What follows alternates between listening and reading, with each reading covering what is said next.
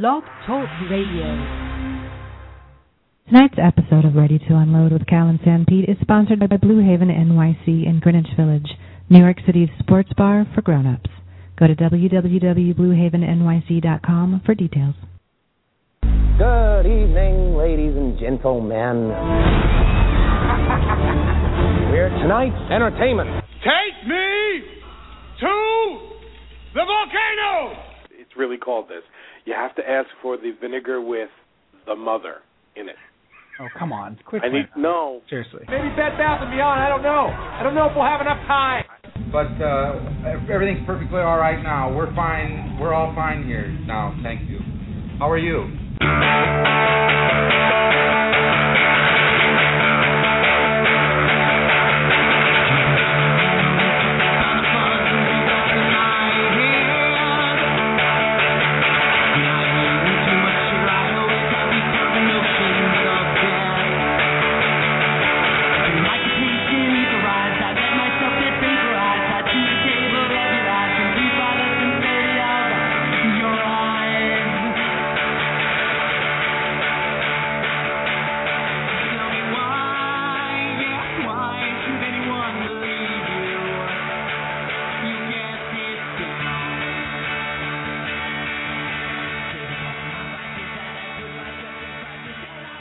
Hello there, and welcome to Ready to Unload with Cal and Sanpete, New York Sports Talk Podcast, episode number 141. Hi, Cal. Episode number 141, coming to you live, clearly, from Comac, Long Island, Bayside, New York, Cal. and Freehold, New Jersey. No. This is good. Cal doesn't realize that we're listening to him talk to his children. Hi, Cal. Hi. No, I know. I just realized that. Welcome to episode number 141. It's a potpourri. We're going to talk about anything we want, including how to get the children to go to bed. That's enough now. Was that Julia? No, that's my wife. Including how to get the wives to go to bed. That will be discussed. Here on welcome to Ready to Unload with Cal and Sanpete and Bishop Pop Culture PJ. It's episode number 141. It is Tuesday night. It's May the 21st. It's 9:30 p.m. It's time for Ready to Unload with Cal and Sanpete, New York Sports Talk podcast and stuff. And now that we've got the formalities out of the way, out of 141 episodes, that's got to be the greatest introduction we've ever done for you. Easily. That's the best way we have ever brought you on the program. I could have sworn I was on mute. You didn't say anything bad. Like it didn't sound like you said anything about PJ or anything. No. We're having a little bit of a domestic issue here. A domestic squabble? No, not a squabble. Let me be very clear. This is not a squabble. Just looking for some laundry. What DEFCON are we at here? Are we at DEFCON 3? No, we're good now. I did hit the mute button. I must have unhit it in the midst of the chaos. The laundry chaos. Yeah, we can fix that in post. Yeah, there's no post production on the program. We didn't go for that option? No. Well, it's great to see you. Hi, I'm here. It's Tuesday night. Let's talk sports and stuff. Why not? We're here. We might as well. Yeah, this can be the definition of the sports and stuff portion of the podcast as heavy on the stuff.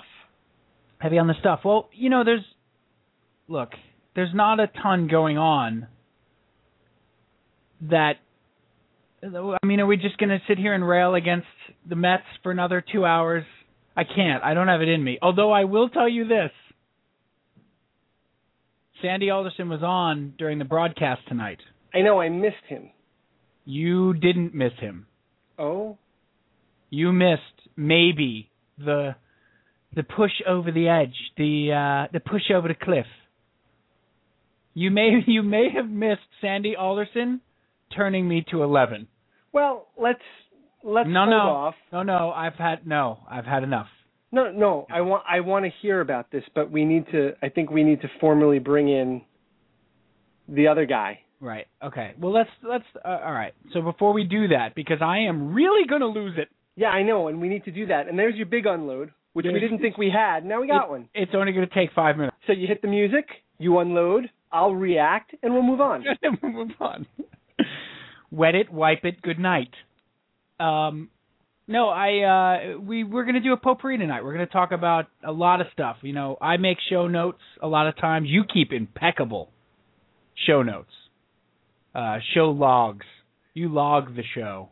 You know, anybody that doesn't know anything about this show could pick up my logs at any moment and just know exactly what went on. Have an intimate, detailed look at all 141 episodes. Well, it's important if we ever get audited. It's an archive. I have to keep that information. At heart, you're an archivist. I am. At heart.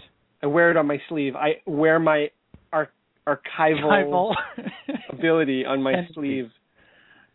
Which would that be the sleeve to the laundry we were looking for? No, we're looking for dance material. Of course. I should have known. Because tomorrow morning we're not going to have time, and I'll get into that later. I've got something going on. That sort of laundry emergency only comes up when there's kids and there's an event tomorrow and right. Panic at the disco. Right. And a show going on at the same time. Right. Only happens once a week.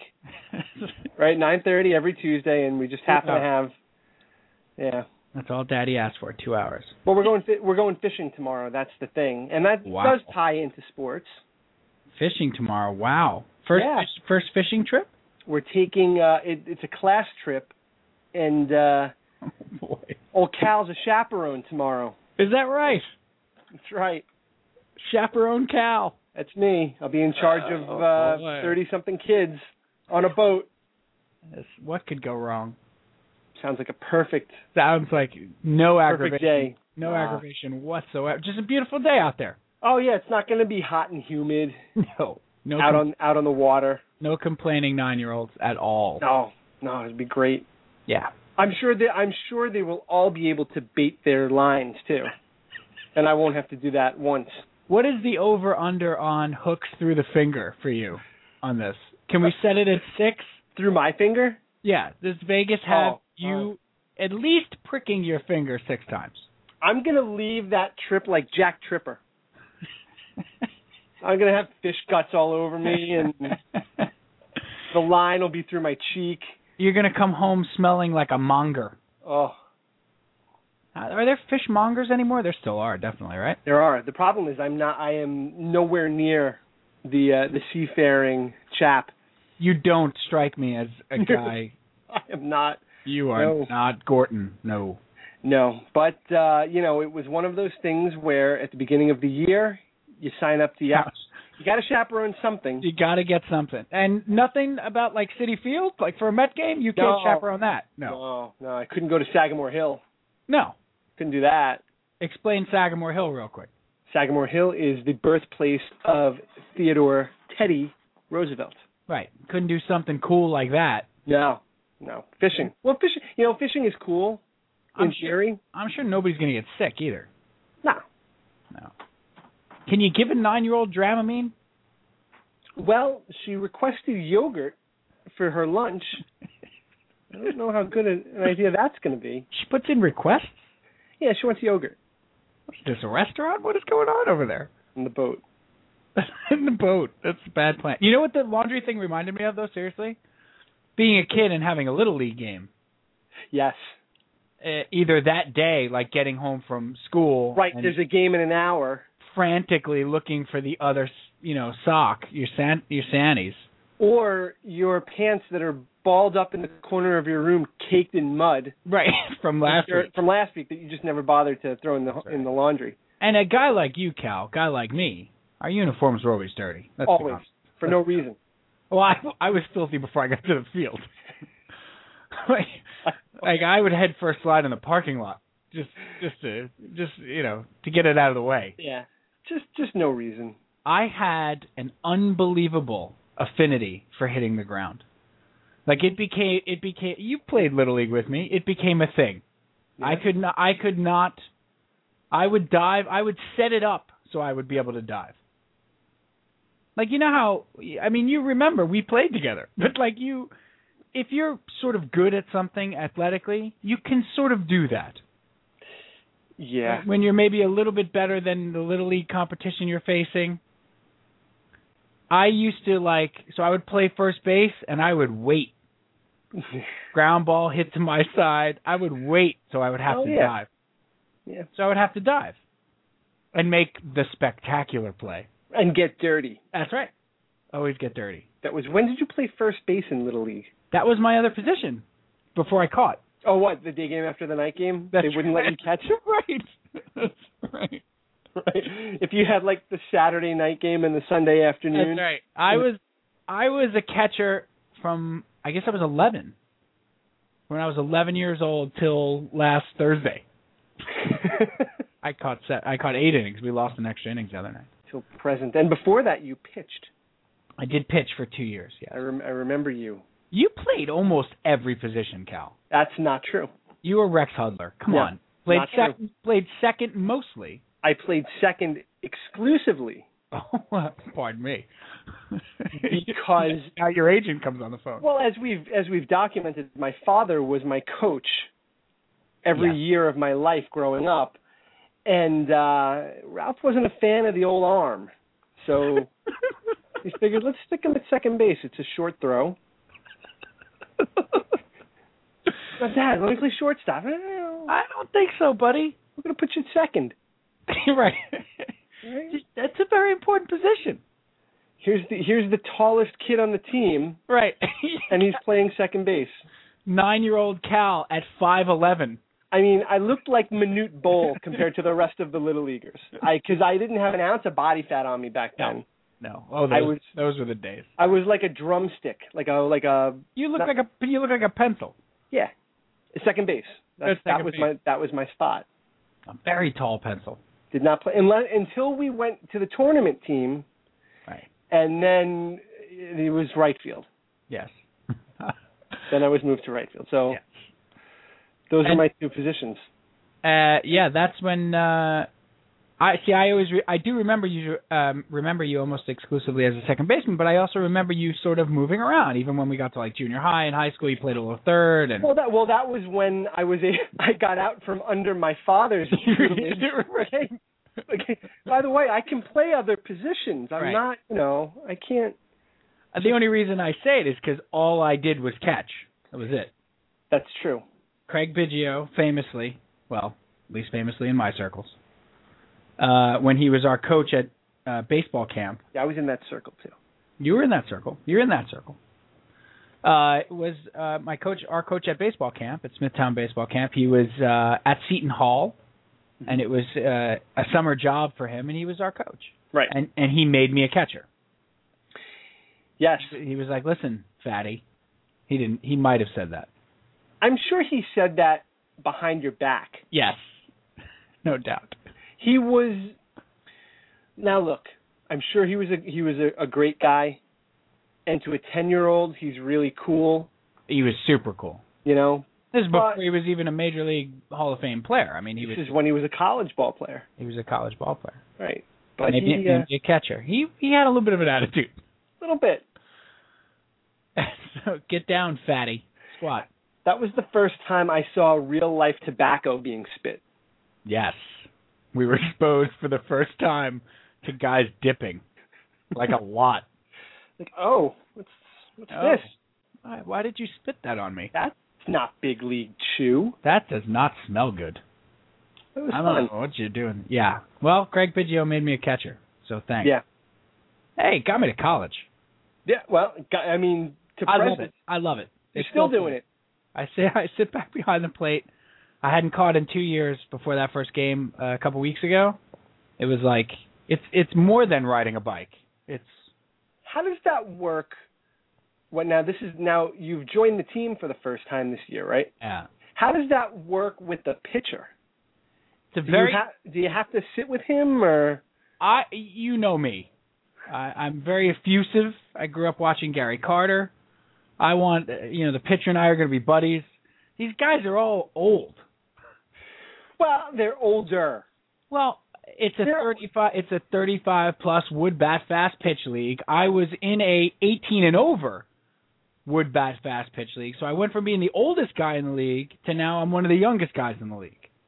Like I've already been asked like 4 times by the other team about how old I am because they think our team is lying. Is Dr. Erestat, who plays with us, and I look okay. We're both 39 or 38 and 39. They think you're younger? They think absolutely. They think shenanigans are afoot. Had a guy in the box in the first game after he saw me throw down a second in between innings. And he's like, hey, it's Long Island, so, hey, you got some on. You got some on there. But you were playing against Francesa? I was. I didn't think he still played. I play against every stereotypical 45-year-old Long Island guy. That's what I play against. Which, for those of you who don't know what that's like, it goes a little something like this. You got some on. Some on you. Yeah, I try to just get it down there, Yeah, no, you're going to embarrass the people in this league. Yeah, well, just this is what I'm catching. He's at the plate, this guy. Right. I'm just trying to have some fun. Well, you're not 35, so everybody knows it. Actually, I am. This was a couple weeks ago. I was about to turn 39. Oh, so he's suggesting you're not even 35. That's right. Oh. And then he gave me a very, I don't know what to make of it, Bri. Maybe he'd been drinking. I don't know, but it was like a get out of here. And then he popped up to shore. No, I want to sit down with the pitchers, and these guys let's just play ball. It's a very different dynamic. It's very weird. Do you get called upon to courtesy run, too, because you're so young? No, they have to. There's a 2-out courtesy runner rule for the catcher, regardless. So they run for you? And I have to get run for. It's ridiculous. Wow. The youngest guy on the team, and you get run for. That's right. And I'm not even fast. Yeah. Compared to the others, I'm sure. I have 4 stolen bases already, so yes. It's fun. Hey, so, you know what? We should bring PJ in. We should. Okay. Oh, I just got some disheartening news. Oh, no. Right before we bring PJ in, no Linder tonight. Oh. We were promised Linder. That's not surprising. He says his daughter is refusing to go to sleep. Yeah. He may have used an expletive in there. I'm not sure. We'll just have to get by with PJ. Look, the point of tonight was potpourri. The point of tonight was, talk about whatever you want. Well, but I was looking forward to getting Linder and PJ in the same room. And he's ducking him again. Now Linder's ducking PJ. Wow. This is incredible. We have a Clubber Lang, Rocky Balboa situation going on here. And PJ was, up until tonight, playing the part of Balboa. Oh, the roles have reversed. Now the roles have reversed. Now PJ is looking a lot like Clubber Lang, which he does in real life anyway. PJ might not know Rocky III well enough to know. He might not know Rocky III well enough to know what the heck we're referring to. He obviously knows who Mr. T is. Hey, girl. Yes. Hey, girl. I think. Why don't you come down here and get yourself a real man? There it is. He knows. He knows it. He knows it. Hi, Peach. Pain. My prediction? My prediction? Pain. Did you see that in the theater? I love Clubber Lang. Oh, my God. Do you know how many times I have seen Rocky III? Wore out the videotape. I was way off base then. I was way off track. Yeah, no Linder tonight. He had a great topic too. Maybe we'll do it anyway, or maybe we'll save it for the next time he's on. Let's save it for him. Yeah, Jay Linder, we're talking about a bon vivant in his own right, and our fourth man in for the live shows now.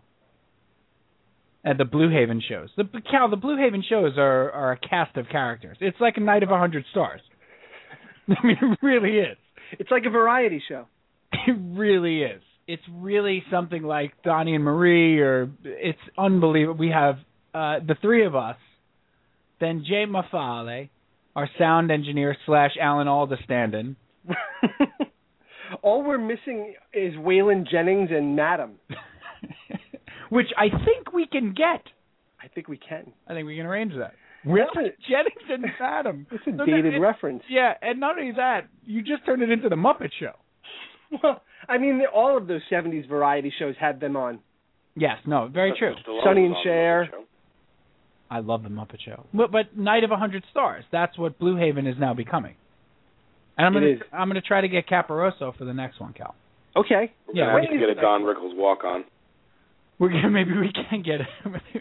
You know, my dad took my mom to Night of 100 Stars once.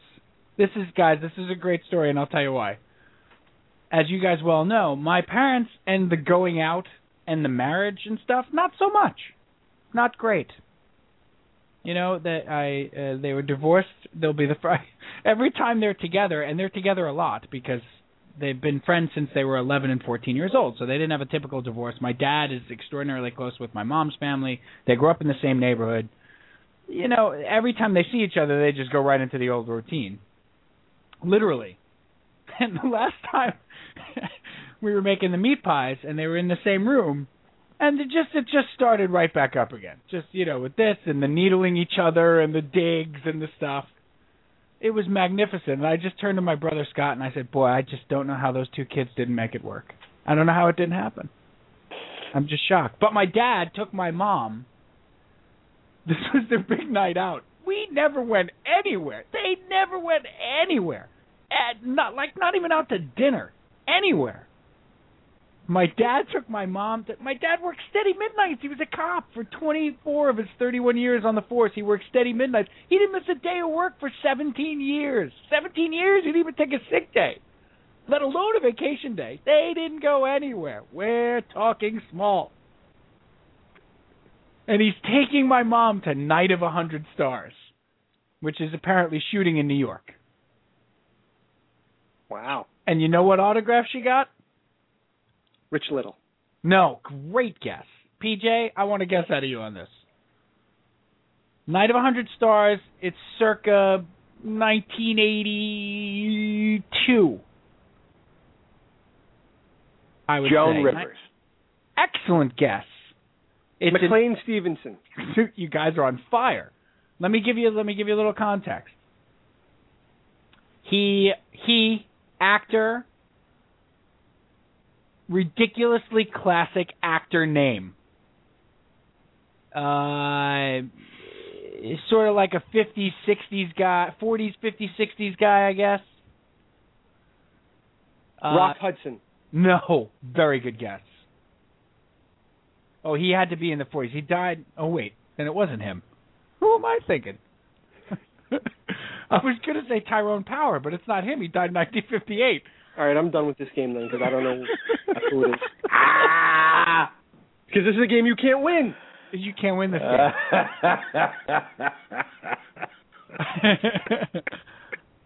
All right, I ruined the story, but it may well be. I think it's Powers Booth. Powers Booth. I think it's Powers I Booth. love that guy. Well, you know, everybody knows why PJ loves that guy. What? Wait a minute. Was he in The Wall?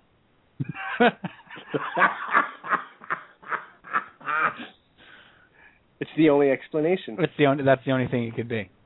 That's not a good explanation. Because he's in Tombstone. He is in Tombstone. Yes. I'm your Huckleberry. Wow, that was awful. Visually, that was maybe the worst impression ever on this show. That's Congratulations. Right. Thanks. Well, I was going for that. You're going to need to do a lot of Tombstone tonight because I am a lunger right now. He's a lunger. What is that? I'm a lunger. That's what they used to call people with TB. I could barely talk right now. Oh. Okay, what happened to you, Peach? Let's ask the guy who can't talk to explain himself. Just a bad convergence of allergies, just knocking me out because I can't take the Zyrtec or the Claritin like the rest of the people. Oh. So it's beating me up. And here we are on Potpourri night. We were going to have you talk for the whole night and hang out the whole night. That's fine, as long as you don't mind me sounding like B. Arthur. Mind? Why, we almost insist upon it. I'm going to assume you saw B. Arthur naked, the painting. No. Come on, you both didn't see it? This exists? I knew about it. I haven't seen it, though. It took over $1 million at auction. Of course it did. Wait, this is real? That's real. It is a painting. It is simply titled B. Arthur Naked or B. Arthur Nude. Maybe not. I think it's B. Arthur Naked. And it is exactly as the title states. And it's a painting or a photo? It's a painting of her of during... a photo. It's a painting of her from what looks like the Maud years. Come on. Where she had the salt and pepper hair. Hot. Yeah. Go on. Yeah. That's it. So there it is.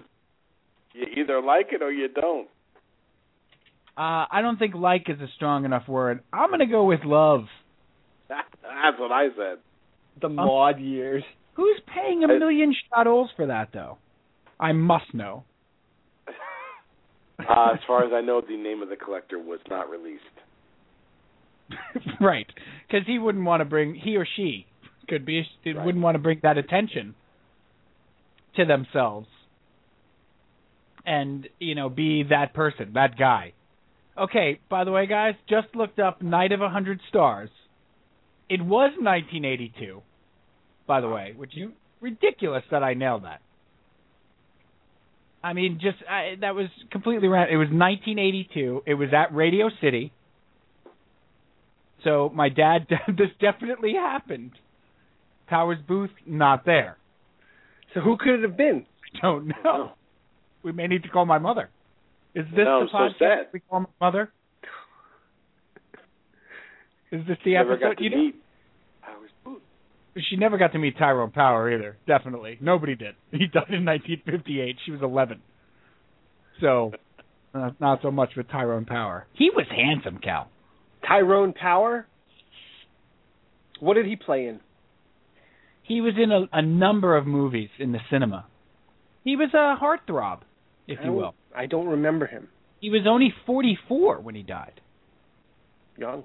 Yeah, we're really alienating basically our entire audience right now. Everybody, unless they're like 60 and over. That's right. Even my mother would be like, nah, Tyrone Power, I don't even remember him. I was 11. I got a cute little Met story for you if you want it.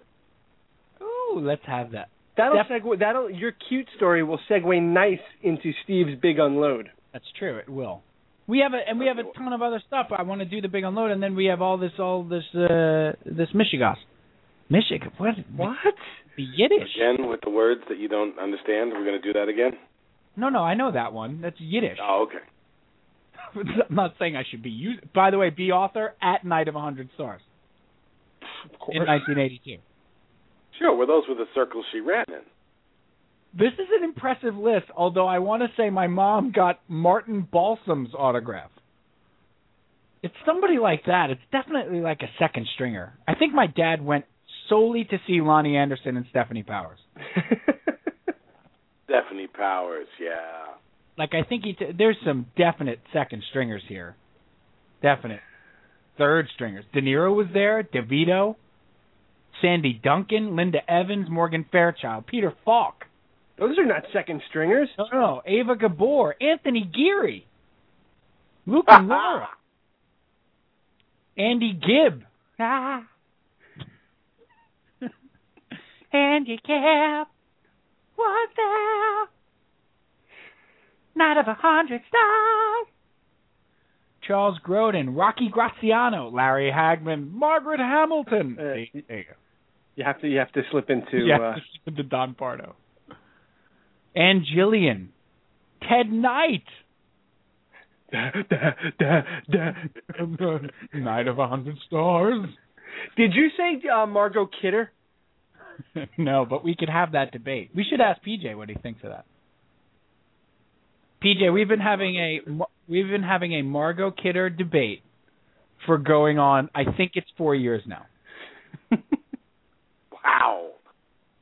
There's 4 of us, maybe. I guess, Cal. It's me, you, Dan, Evan.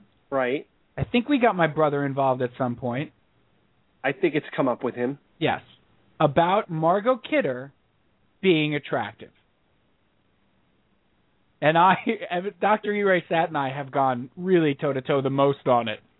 He's very passionate about this one. Vehemently says that she is not. And I have consistently qualified it with she is 70s attractive. 70s attractive. PJ, your thoughts. Please. I was going to say she is period appropriate. She came up right at the time where to be a bony woman with jutting jawline was like hot. I think the issue that gets in the way of everything is the voice. I love that voice. Are you kidding? The voice I have that voice right now. The voice. Well, that's true. Hey, do we have Margot Kidder with us right now? You've got me. Who's got you? I think her voice doesn't match her being, and I truly believe her being. That's where our buddy gets hung up. He can't separate the two. I don't think he gets hung up there. I think he gets hung up strictly on the physical aspects because he was pulling out pictures and JPEGs and stuff like that. Look at this picture and tell me she's attractive. And then I pulled up a separate picture and said, look at this picture. She's clearly attractive in this picture. This is ridiculous, this one. Yeah, he gets very angry, yeah. It got heated. 4 years, Peach. This is going on 4 years. In fact, the next time you talk to... So he's angry at the American public for having accepted her for a few years as That's cute? correct. That's correct. I think he's angry at the idea. Yeah, I think because he also... she was cast in Superman? Yep. Oh, boy. I think the other problem he has, and we've tried so hard to get him to differentiate this, is how she turned out. Yeah, I mean, you can't, just because she turned out crazy pants in dumpsters and stuff like that, doesn't mean she wasn't hot in 1977. We're not talking now. Or even the last 10 years. 1977 hot and now hot, wow. Although we have come sort of full circle in some ways. First of all, don't let proximity to a dumpster ever get in the way of whether or not someone's hot. That's a great point. All right. I want to hear the cute Mets story. Can we do that? Yes, let's do it. Let's have it. I'm watching a Mets game about a week ago. Wow. No setup, right in. You see, it just jumps right in. He's a pro, Cal. He's a pro. That's a lawyer right there. My good friend Danny, who has been to Citi Field, and I have not, comes in to watch with me, and we watch a little bit of the Mets game, and the Mets are losing. Shocking. And so Danny says, Dad, are these the same Mets that I saw? And I said, no, they've got a few different players. And he said, well, isn't there like junior Mets? Are these the junior Mets? Like, oh, you mean like the minor leagues? He goes, yeah. Is this the minor league Mets or the major league Mets? I said, why? Because they're losing? He goes, yeah, they're losing. Yes. I just thought that was funny. These are the minor league Mets. So innocent. Yep. Oh, yeah. He wasn't trying to have a cutting sense of humor. He's so innocent yet so prescient at the same time. so wise. I thought they were good comments. That's good. They are great comments. And is this the junior league? All right. I'm starting to feel that way, that maybe they are. Maybe they are the junior league. Maybe it's the junior team. Maybe it is. All right, should we do the sports? Ladies and gentlemen, the big unload.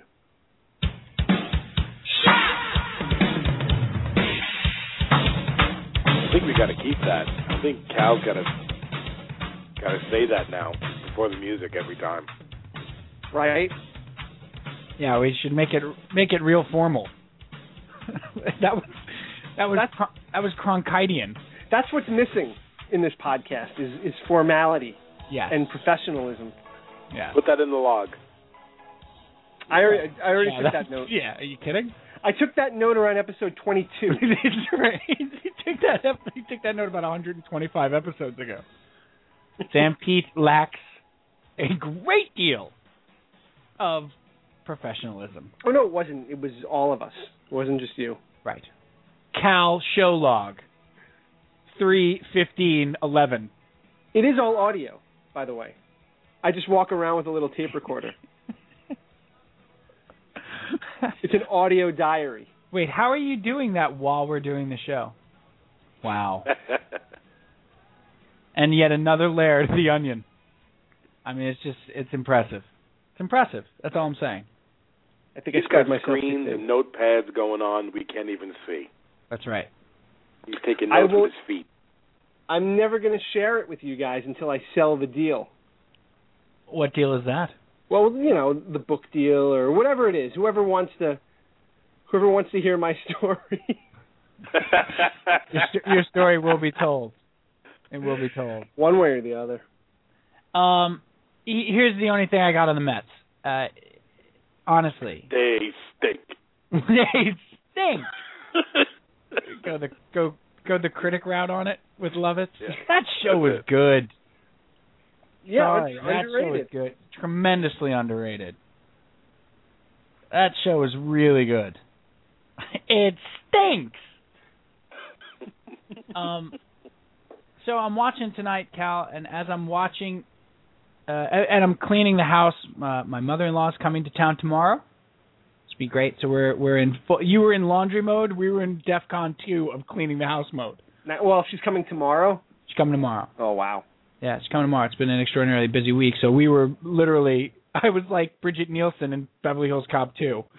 Just shouted 2 minutes. Just shouting like one of the alphabet criminals. Just shouting out to Teresa, 3 minutes. And as I'm vacuuming, Sandy Alderson is on with Gary and Ron. And I think it happened, Bri. I think it happened. Tell me what happened. Tell me what you saw, because I didn't see it. You're talking to me like I'm 9. I want you to, well, let's, slow down. Eyes. What did you see with your eyes? What did you see with your eyes? Explain it. Gary Cohen, who cares, the announcer for the Mets, and Ron Darling, who cares. I think they do. They definitely do. Gary Cohen is as much a fan as he is a broadcaster. He's been watching this team for 50 years. Well, and to follow that up, I missed Sandy Alderson earlier in the game, but then as the game went on, he started telling stories about being there in 1973 in the playoffs against the Reds. Right. And being on the field. Yeah. He actually went on the field as a fan. Gary Cohen is he's like Howie Rose. He's a longtime Met fan. He's been watching them his whole life. Mm-hmm. And so the questions that he's asking Sandy Alderson, Bri, are legitimate. They're the questions that I would ask him. And they were phrased in a respectful manner the way we would ask the questions. For example, give me an example of one. Here's the one that set me over the edge. We know it's been difficult. We know it's tough to watch. We know that losing is difficult. And I'm paraphrasing, of course, but very respectfully, he said, they had talked about Zach Wheeler, they had talked about how good Harvey's been, they had talked about the disappointment of Ike Davis, how bad certain players whose development they expected to be there hasn't been. And, of course, Alderson now is exhausting me because in this interview, Brian, he was beaten. Not like he was with Francesa. I found him to be at least contentious with Francesa, maybe because Francesa puts him on guard. Whereas with these two guys, he was exhausted and beaten. Yeah. And so Cohen asked him, how do you balance? What do you tell a Mets fan who's tired of watching this team lose about this season? About the balance between planning for the future and winning now. And at least making it look like you're trying to win now. And it was the same answer. It was the same answer. And like he probably gave a deep sigh before he answered. You can give me the answer, Brian. What was his answer? Tell me. You know what it is. You can probably do it verbatim. The question is, how do you balance winning now and the future of the team? Well, he's going to say something. He's going to tout the guys that are coming, but they're just not ready yet. Right? Yes, go on. And there's really nothing else he can do but keep running the same guys out there that he's got on the field and hope that they do better. They have track records, so you're just going to keep running them out there and hope they perform to their mean, I guess. You're very, very close. You almost have it verbatim. You left one thing out. I know, I'm missing something. I don't know what it is, though. It's critical because he said it with Francesa sort of quietly. And tonight, to me, it was out there. And it's making me not lose faith in Alderson, but really, I'm really just not going to invest anything else in this team this year. I'm not going to go. I can pretty much stop watching. And he said again how hard it is for him to watch these games. And how it's killing him too.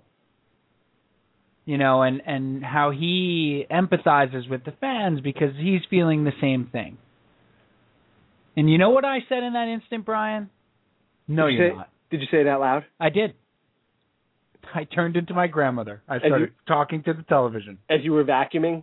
I said, no, you're not, Sandy Alderson. I did. I said, no, you don't. Yeah. I said, because if you did, if losing this year was bothering you so much, Ike Davis wouldn't still be here. Ruben Tejada still wouldn't be here. There are a myriad of things. Zach Wheeler would have been up after his last good start. Terry Collins wouldn't still be here. Terry Collins would have been fired. You would not put up with the way this team has played baseball. That is now 10 games under 500 after losing tonight. So don't tell me that it's tearing you apart as much as it's tearing the fans apart. It's not. Because it couldn't possibly be. And you have the means to do something about it. Anything. See, I can't do anything. I sit and watch the games. I can't demote Ike Davis, even though everybody and his brother and his sister and his mother and his uncle and his cousin too knows that he should be sent down. Knows that him staying in the major leagues right now is actually probably bad for him, whether you're in that clubhouse or not. And now what you've done is you've brought him home in the midst of a 1-for-35 slump, and every single time he's up, they boo him like he's the worst person they've ever seen. How can that possibly be good for his confidence? There are changes that Sandy Alderson can make that at least show the fan that this losing does bother you. See, I don't believe him anymore. I don't believe him. In that regard, I know he's got a plan. I trust him with that plan. But when it comes to this year, I don't believe him anymore. I don't believe you care about this year. And that pisses me off. That pisses me off.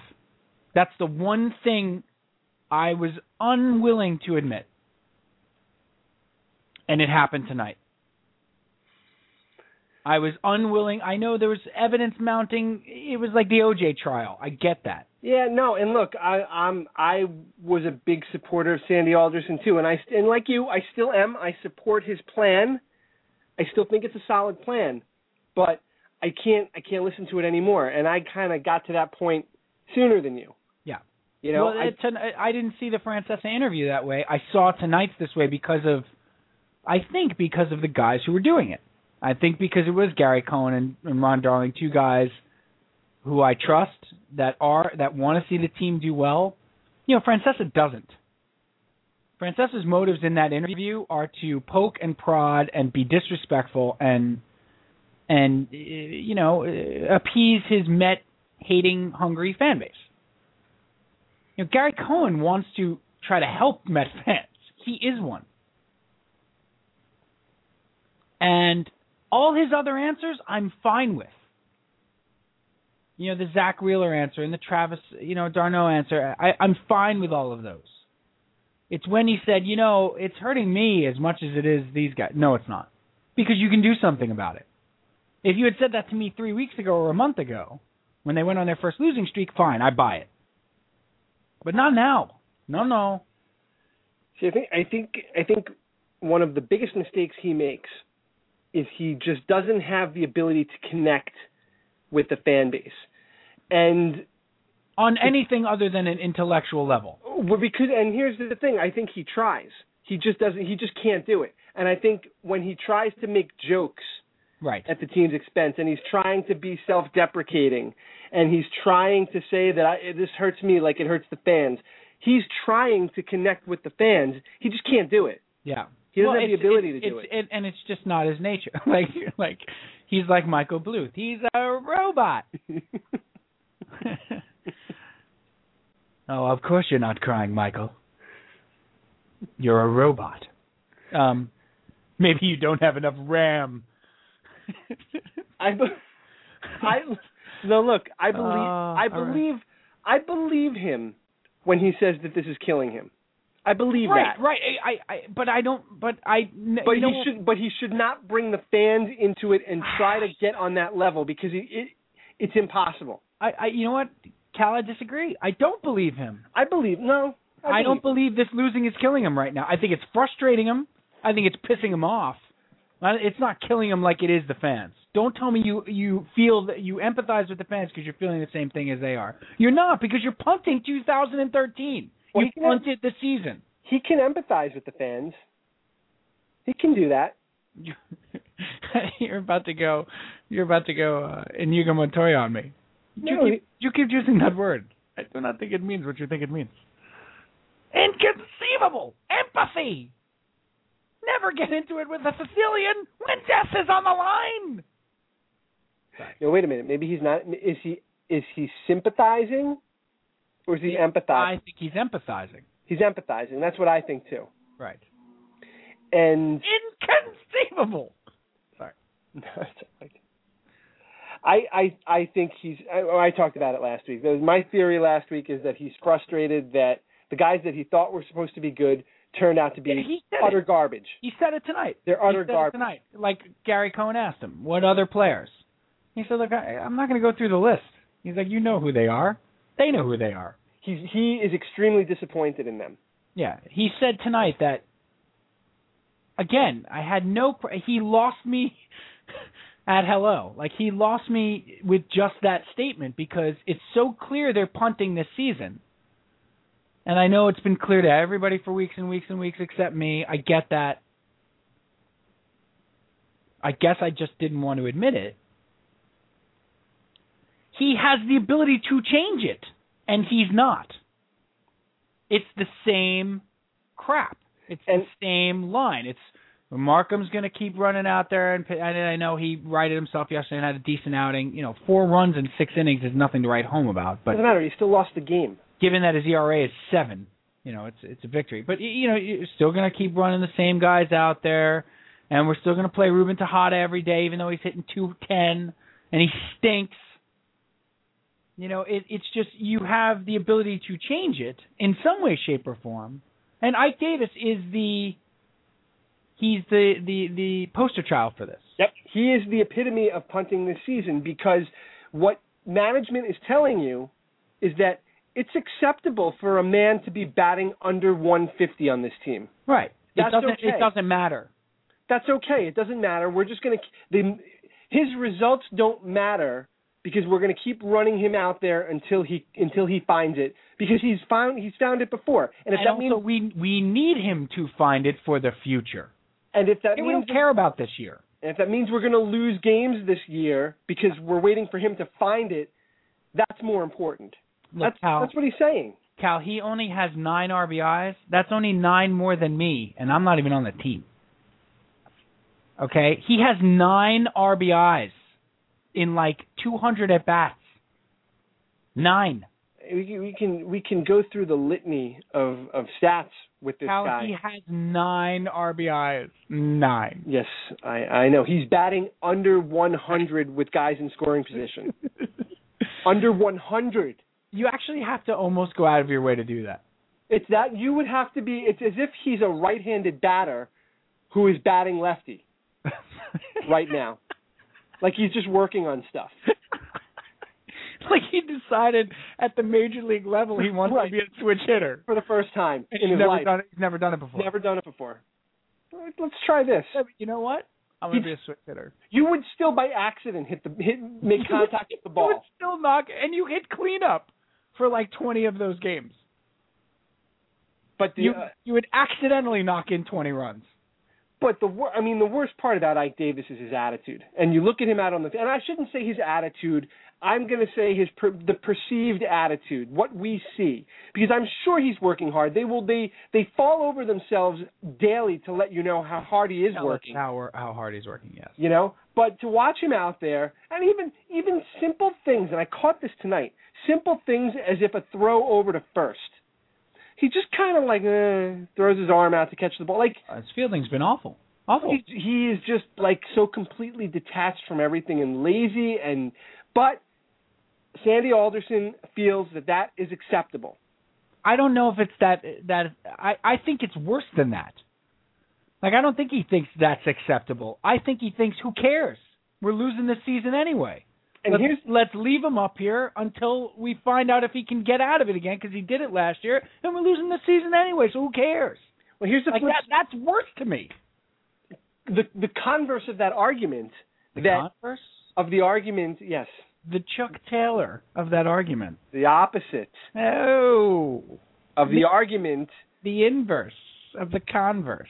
If they want to go out there and tell you that he's their best option right now, if they somehow think that's I haven't heard that argument, Cal. That's not why they're keeping him up. But if they somehow think that that's a positive defense of why they're keeping him up. But, I mean, Alderson didn't even say that tonight. In fact, tonight was the first time I heard him publicly entertain sending him down.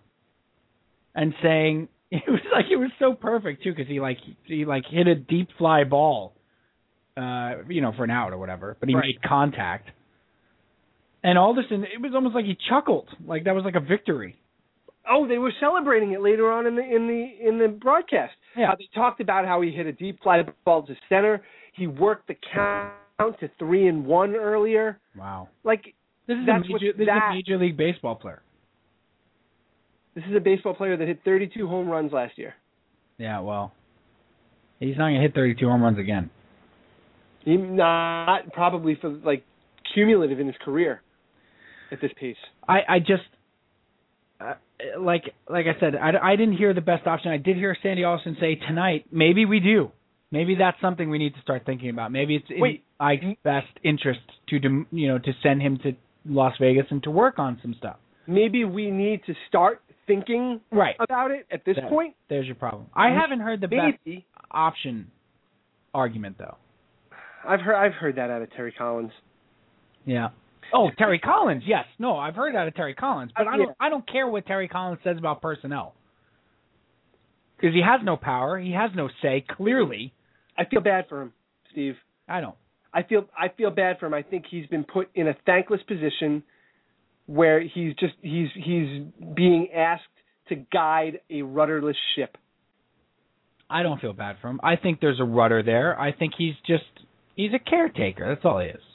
But I feel bad for like, who wants to be a caretaker? Doesn't bother me. I feel bad for the guy. He'll land on his feet. I think he's a good man. I think he tries hard. I think he gets caught in bad situations. I think all that too. I don't think he's a particularly good manager. I don't, Cal. Sorry, I don't think he's a particularly good manager. I don't think he has a great feel for the game. He has no idea how to manage a bullpen. I'm sorry, I've seen worse managers. The last two managers before him were worse than him. I don't think Willie Randolph was worse than him. You're nuts.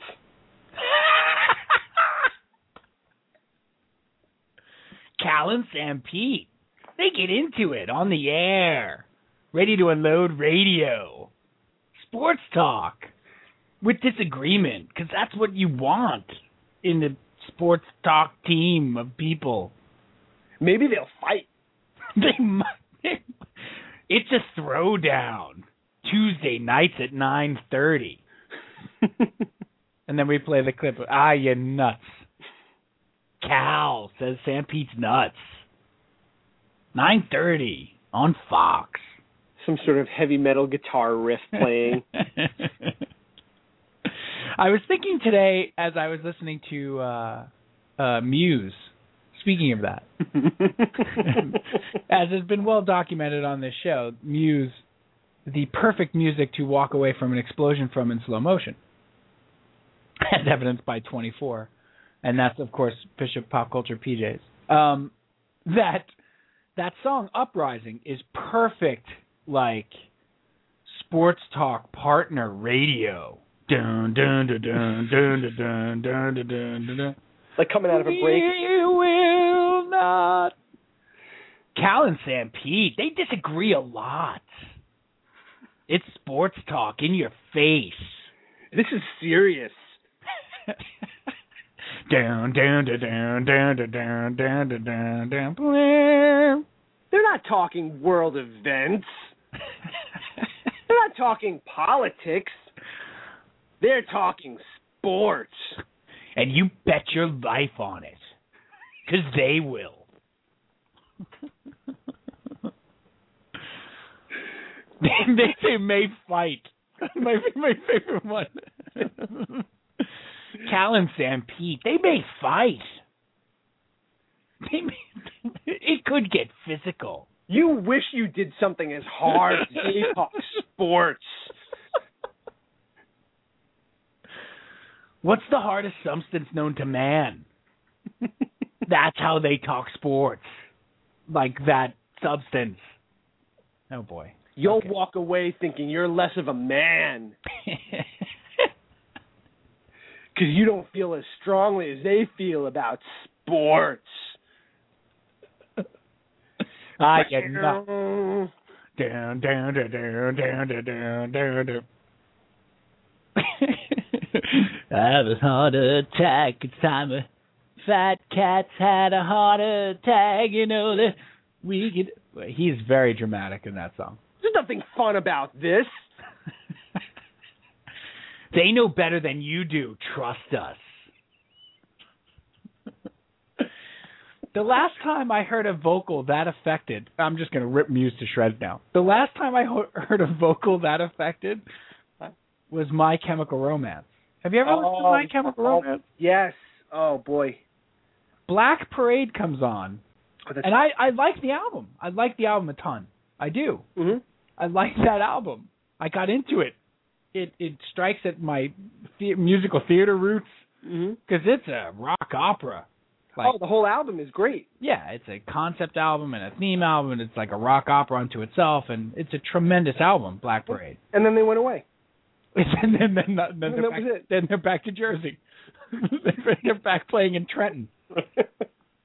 But I mean, talk about an affected vocal. Oh man. Yeah, he was.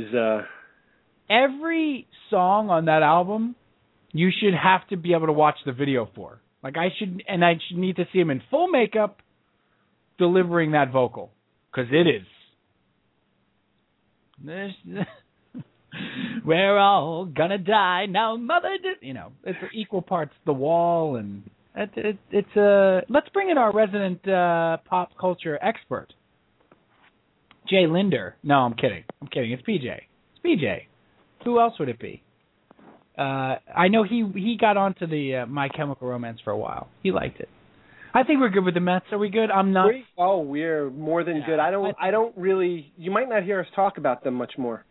I have. Well. Wow. Because then what are we going to talk about? Then what will we talk? Well, we could talk about the Yankees. Let me say one thing about the Yankees. Are you ready? Yeah. 2009, the New York Mets on June 1st were 28-21. 2009. 2009. The New Last York. Year they were too.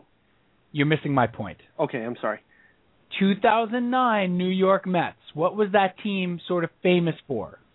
2009 Mets. What happened to that team that was a little older? In 2009, lots of injuries. Like who, Cal? Like Carlos Beltran and Jose Reyes. That's right. Carlos Delgado. Right. Injuries. Carlos Beltran missed most of the season. Right. Yeah, Johan Santana, I believe, got hurt that year. That's right. That team was 28-21. 7 games over 500 on June 1st in second place. I don't think what you're going for really is appropriate here. Why? I'm just saying good job Yankees. That's all I'm saying. Well, no, because from June 1st on, the Mets lost all of their players to injury. And the Yankees are getting them back, in theory, after June 1st. Okay. Yeah, suck on that, Met fan. They didn't get all their players back, Cal. Pete is wrong. They had lost Carlos Beltran, Jose Reyes in that stretch. They were overachieving with guys out of the line. The gloves are off. That's all I'm saying. So, are you suggesting that we hold off? I'm suggesting to temper the. I'm suggesting take this for what it's been, which is an excellent managerial job by Joe Girardi, and a fantastic job by a lot of players filling in. But eventually, they're going to come back to their baseball cards. I'm not saying this is a 70-92 team like the 2009 Mets were. But you're suggesting that all of those documents I've been shredding in preparation for the Canyon of Heroes in October, maybe keep them in the bags for now. Just keep them in the bag for now. That's all I'm saying. I think you're wrong. Okay. I think that this is a 95-win team. I think this is easily a 90-win team. Easily. Okay. Easily. We'll see. Who have they played? They've played the Indians, who are the hottest team in baseball. I don't know if you've heard that. How many games they play against the Indians? Doesn't matter. Indians are the hottest team in baseball. Who else they played? They're the media's darlings. Who have they played? They've played Boston. To open the season. Right behind them. They haven't played them since. Yes, I know. They've played the Blue Jays 62 times. I don't know why. Yeah. And the Mariners. It's like the White Sox. And the White Sox, who are worse than the Mets. And the Twins. And the Royals. So who's good? They've got the Phillies. So they only have to play the Tigers and the Angels, and not the Angels, the Rangers? Just saying, they haven't played a lot of good teams. That's all I'm saying. That's all I'm saying. Hey, this is the time you build up your record. I'm not trying to take anything away from them. You are trying to take. No, I'm not. I'm saying to take their hope away from them because. No, I'm not. I'm saying the optimism should be guarded. Just because you're the Yankees doesn't mean that guys don't start to hit to the back of their baseball card, because they do. But the thing is, the guys that are going to start to hit to the back of their baseball card are going to be replaced by the real Yankees. And when? If that happens. And when? Soon. Yeah, okay. Well, I don't see Mark Teixeira coming back anytime soon. I don't see Derek Jeter coming back anytime soon. And their catcher will still be Francisco Cervelli when he comes back, or Jimmy Stewart, whoever he is. Chris Stewart. What's his name? Francisco Stewart. What's his name? Okay, Vernon Wells is not all of a sudden going to keep this up. Lyle Overbay is still Lyle Overbay. Okay, Reed Broniak still read Brognac. I don't think that's his name. I don't think it's his name either. Brignac? Brignac? Rico Brogna, I think you're Rico thinking. Brogna. Look, you know what I'm saying. I know. Look, Rico Palazzo. Enrico Palazzo. I must kill the Queen. So you're not signing up to give Joe Girardi Manager of the Year yet? Not yet. I don't know if you've heard what this has been his best job of managing yet. I think it is. I think it has been. Can they play the Astros a couple more times though, or what? What do we think there? Is that cool? Just saying. I'm just saying. Have some. Here's what I would like. You play who's on your schedule. A little realism and a little sort of guarded optimism about this Yankee team, and I don't want to hear that they're doing the greatest job of all time. And this is the greatest managerial job in the history of baseball. I'm not happy about this either. It's not a matter of being happy about it, Cal. I'm trying to be a realist about it. These guys will come back to their baseball cards. Lyle Overbay is not going to hit 40 home runs. I don't think anybody's saying that. He's not going to hit 20 home runs. Everybody just calm down. That's all I'm saying. Can we just have a little perspective and just appreciate what a fantastic job these guys are doing? Why does it have to be this way? Oh, they're the Yankees. It'll keep up all year. They're the Yankees. Well, okay. Fine. PJ, your feelings about My Chemical Romance. Then I want to discuss. Smooth segue, Steve. Good job, everybody. Then I want to discuss sports movies, the best teams of all time. How long can you hold on to a championship win? Sports video games and the way they define we watch sports. Why are we more excited for television right now than we are for summer movies? How did we wind up with the MMA? Was boxing not barbaric enough? And what is the best band for a stadium concert if you have to pick one? Go. Wait, he's got to answer all of those questions? That's correct. We turn the show over to PJ. It's all yours, Peach. Bring her home. Okay, My Chemical Romance. If they did anything right, they went for it. Sold out. They were one of those bands that were like, make it bigger, make it louder, make it faster, make it more bombastic. Makeup, fine. Uniforms, okay. Album with a theme, why not? Black and white video, yes.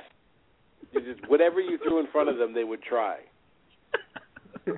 We'll try it. Yes, absolutely. Fellini, why not? Sure. Yes. So I can keep my contract? Let's do it. Right. Fire? Okay. Right. Light me on fire. Black Parade is a really strong studio album. Yeah, it is. They are not a strong live band. They need to have their hands held by a good producer. Or did. Spoken like a true producer. No, what? No. No, I know. When did we get Brian Eno? I didn't know he was going to come on the show tonight. Great. Thank you, George Martin. I'll have you know that I appear on one of the top 10 albums with the most curses. Congratulations. I just want you to know, if you're looking for cred, there's your cred. There's your cred. Was that a list on Fuse? Top 10 albums, the most curses? I think it was a Maxim list, yeah. I think that's an excellent take on albums with the worst language. And there's my name. There it is. There it is. Play rhythm guitar. That's something to show the kids for sure. No, actually, never ever gonna. Right. I think that's a good read on MCR though. I really do. I'm glad we're talking about current music since that album's like 8 years old. They just announced their retirement. I'm sorry, what? They retired. Did they retire or did they break up? From what? How does a band retire? They're not touring. They're not recording. They're You're broken up. Sorry, I don't accept retiring from a band. You're broken up. Couldn't make it work anymore. I don't. Someone What are you obviously pouring wants to over go. there? Yeah. What are you putting on the rocks over You there? hear that? Little Di-Serrano. What is it? Di-Serrano. Little Di-Serrano on ice. That's what it right. sounded like. Peach, did we get a new sponsor that I don't know about? I don't know if you do this, but I do the show hammered. Did you know that? Right. Give me the Michael Imperioli. The worst commercials ever. There's Why does something that wrong commercial? with those commercials. Of course, that commercial makes me feel bad about being a guy, or like just feel bad in general. Like I guess I should be hammered right now. I guess I should be. I'm not drinking tequila, and I'm the problem. He's pissed off at me in the commercial. What did I do to Christopher? What did I do? Muse was never used on The Sopranos, but it should have. What happened to tequila? And to you? Yeah, you, Sam Pete, sitting there. What's the matter with you? Drink some tequila. Understand anything about that commercial? Nothing. Drink some tequila, jackass. Why does he gotta call me names? What are you drinking? What are you drinking over there? It's not tequila. I'm gonna walk away for 5 minutes. When I come back, you better have tequila in your hand. Everybody's drinking tequila when I get back here. And your fat wife too. You, Cal, what's your problem? The hell's wrong with you? The hell's you bastard. You bastard. Remember when guys used to sit around and drink tequila? Look at you. You fruit. You're a disgrace. Why is he like, boy, coming after me in those commercials? He's intense. Very intense. Now, don't you feel like you should be drinking tequila? Absolutely. Yeah, it's effective. Smirking. Huge smirk on in those commercials. Whatever. Yeah. Whatever you're talking about ain't important. Put your mortgage payment down. I don't care if you refinance. So your son, he's queer. He should have tequila. I'm going to finish this tequila, and then I'm coming over there. And I'm going to kick your ass. What's the name of the tequila? I don't even know. Too scared to buy it. Sopranos tequila? It's like... Called 5 for 10. Turned into a douche. Turned into a big jerk. You take a sip of it and you're like, honey, get over. I said get over here. That's right. Now. Hey, make me repeat myself. Right, it turns you into Christopher. It's great. Come here now. That's a commercial with a confused message. Yeah, no doubt. So you're drinking a little Di-Serrano, nice, Beach. All right, good for you. A little bit. You had let's throw out a couple of hodgepodges here. Let's go hodgepodgey. Sure, you've got the list. Clearly you weren't reading. Like John Hodgman? Like John Hodgman.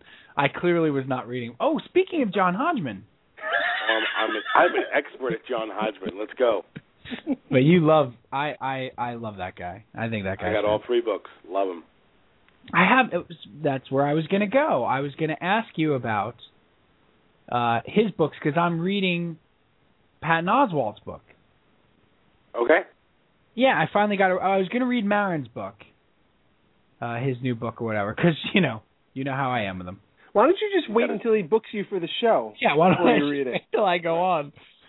But Patton Oswalt's book, it's been out for a while. The Zombie Spaceship Wasteland, and it's hilarious. I mean, it's fantastic. I'm a Patton Oswalt fan, but this book is good news.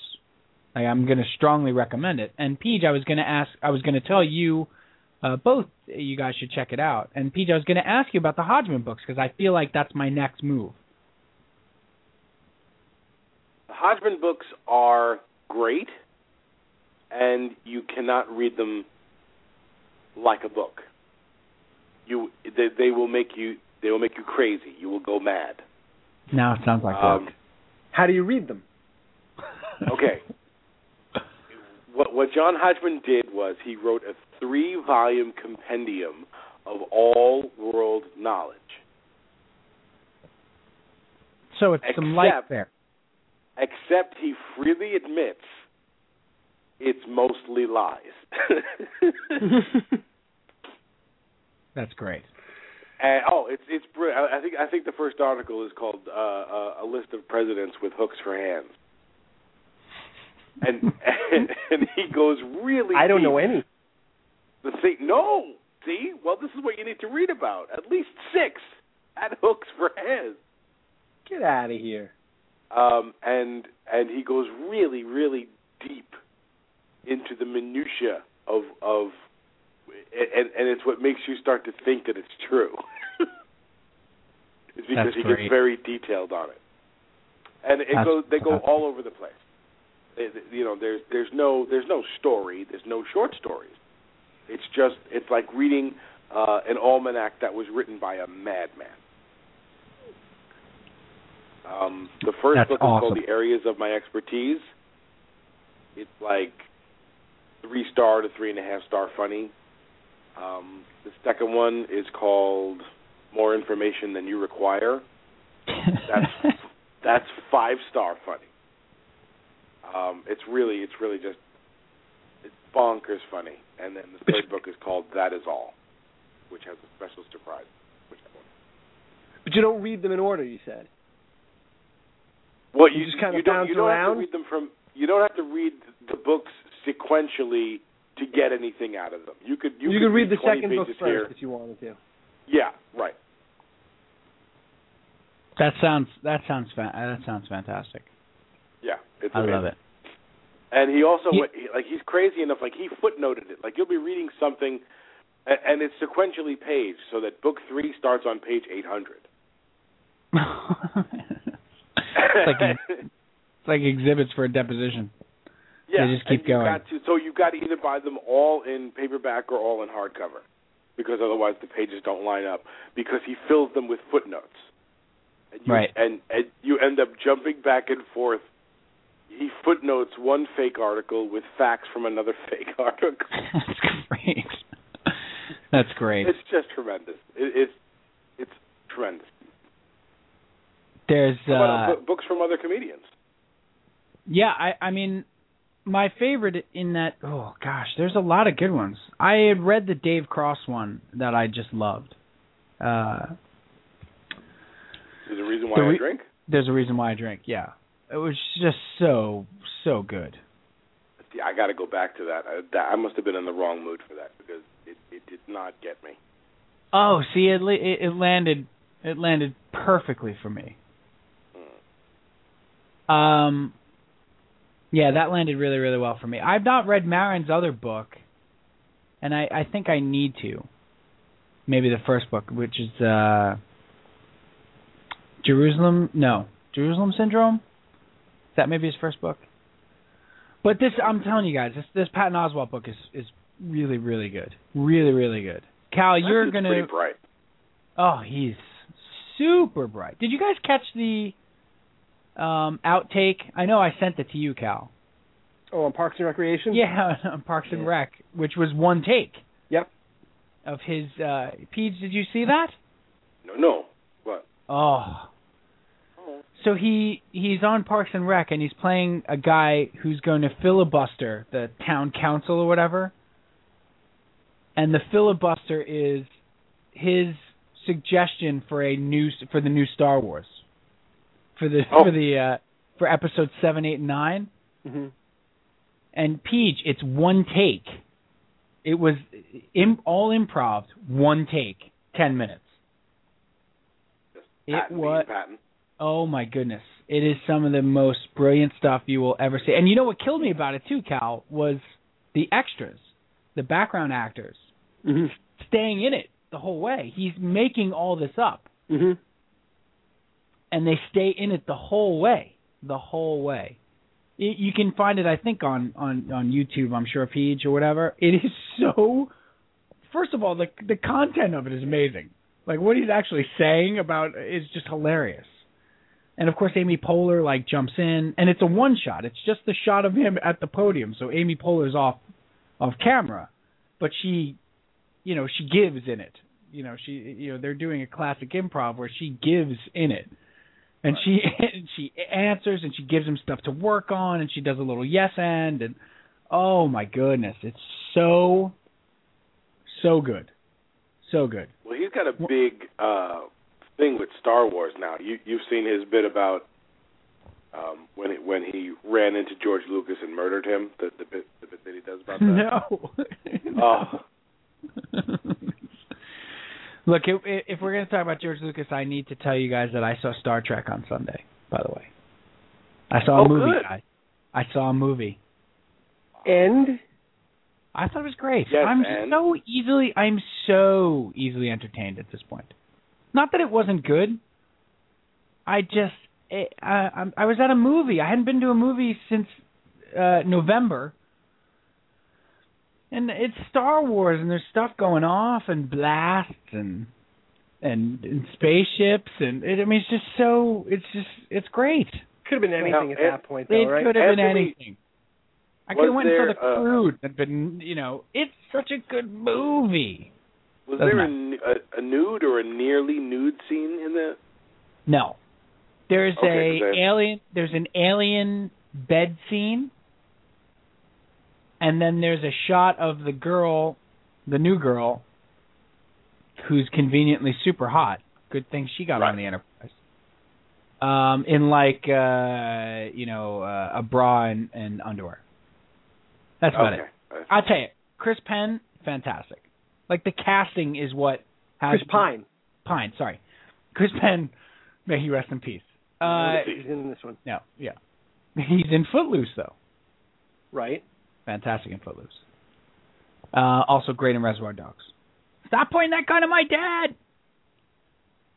dad! Chris Pine is great. Like, this is what gives me hope about J.J. Abrams for the coming Star Wars movies. Is that even though he didn't write this movie or whatever, he's at the helm. He was at the casting. He knows what he's doing. The guy who plays Bones is just phenomenal. He is absolutely perfect. He's got DeForest Kelley just nailed. It's just so perfect. And it was great. I thought it was really, really, really good. Really enjoyable. We can talk about the summer movie thing. Because because this Sunday, guys, this is a big moment Sunday. I was considering doing an entire podcast on what's happening this Sunday. And we still might. After the fact. Yes. We still might. Arrested Development is back. It's really happening. It's amazing that it's actually happening. Here's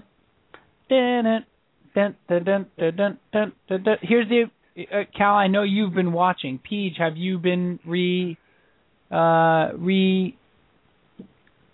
watching? There's a big word in there, and I couldn't find it. Refamiliarizing? Sure, any of those will work. Have you been watching? No, not yet. No. Well, what you waiting on, man? I don't know what he's waiting for. I mean, you got like 3 days. What you waiting on? Oh, you've got about 50 episodes to watch between now and Sunday. You've got 53 episodes to get through in the next 72 hours. Okay, I'm sorry. I apologize. It's like Cannonball Run 3. Did you watch who am I kidding? I'm not going to get to it this weekend. Not by a long shot. Did you watch them the first time around, PJ, or no? The first episode of Arrested Development that I saw was the live one, the gimmick show. Uh-huh. And then I immediately ran out and got the DVD. Right, okay. That was season 3, right? Was the live show? Mm-hmm. Yeah. Cal, your feelings? You've been rewatching them. Mm-hmm. It's brilliant. It is brilliant, and it's actually. I have even more of an appreciation for it going back and watching it a second time around. Agree. Because now you know things in hindsight, and then when you know it in hindsight, and then you see how it was set up that you didn't necessarily pick up on at the time. Right. It's unbelievable, and it's clearly. Mitch Hurwitz clearly did this for fans of the show. He could care less about a broad audience. Totally agree. Could care less. Right. You know, if you are a fan of the show, the way that he operated these 50-something episodes was for you. It wasn't for Johnny TV watcher who's just picking up a show on a Friday night. Oh, what's this? Arrested Development. I like that Jason Bateman. I'll watch this show. It's not for him. It's for the guy that watched all 50-something episodes. It's for the audience that he picked up, you know, early on that appreciated it, and I think you're spot on there. I think the excitement can be maintained because of that. Because you know that this guy consistently did this show without any care of what was sort of going to be said or written about it. I mean, did he want it to be a critical success or a large mass success? It was a critical success for sure. Mm-hmm. One of those classic best show that nobody's watching. But did he care that he had a mass audience? I don't think so. I think he was just happy that, you know, he had this fan base and these devoted followers, and that's who he's doing the show for. And that's what keeps my optimism up for, you know, not getting... I mean, guys, I haven't looked forward to something this much that wasn't sports-related. What if it's all a prank? Could you imagine? Since what Star if Wars, this is all a giant prank? And we know how that turned out. Right. Yeah, could you imagine if, like, you go to download it on Sunday night or Saturday night at midnight and they're just like, heh, right. Steve Holt. Yeah, well, the like, episode it's just like one just thing like that's just like sitting Steve on a couch Holt. and reading. Right. Oh, they're all doing the chicken dance. They're all doing this. Has anybody in this family ever even seen a chicken? Yeah, I read something today, and it makes perfect sense. And I guess I had thought about it, but then forgot about it. The reason why people like this show is exactly what PJ just said. You watch it en masse. You watch it, you know, like you binge watch it, and you watch multiple episodes at once. And people did not want to watch one episode a week on whatever night it was on, and that's why the ratings were so bad. But then those same people went out and bought all the DVDs and watched them all at once. But it affected the ratings to the point where they canceled the show. So it was a strange, you know, cause and effect. And I think that's why this format, this like release method that Netflix is doing with releasing them all at once is perfect. For this show, it's absolutely perfect. It suits this show perfectly because that's one of the other things I've noticed in going back and watching them sequentially. And we've talked about this before, Peach and Cal, about this show, like setting up jokes in season 1 or setting up situations in season 1 that didn't happen until season 2 or season 3, like the foresight to, like Buster's hand. I mean, Buster's hand and the loss of his hand is alluded to, like starting in the pilot. Mm-hmm. Yeah. I mean, it's astounding, and it's so subtly done. But the other thing I came away with on the rewatch, guys, is, man, the performances are just so good. Yeah. I had sort of underrated how good. Not even underrated. I don't know if I just had like a true appreciation of how good the performances are by just about everyone. I mean, just everyone. Nobody is on that show and bad. Well, the one that I had always kind of thought was the weak link was Portia de Rossi. Right. Always thought she was the weak link on the show. But then you go back and you watch, and now you pick up on things. It's like, wow, she's amazing. Nailing it. Yeah, she's amazing. She's nailing it. Peach, do you think that there's another example of, and of course, you know, we all hope that like episode 4 doesn't ruin it, or season 4 doesn't ruin it, but can you think of, give me another show where the timing, like a cast with better timing than them. Collectively. Wow. Like I don't. That made you cough. That affected your bronchi. I don't know why I'm laughing at that. I have no cough button here. I'm sorry. So unprofessional. We don't have any buttons, really.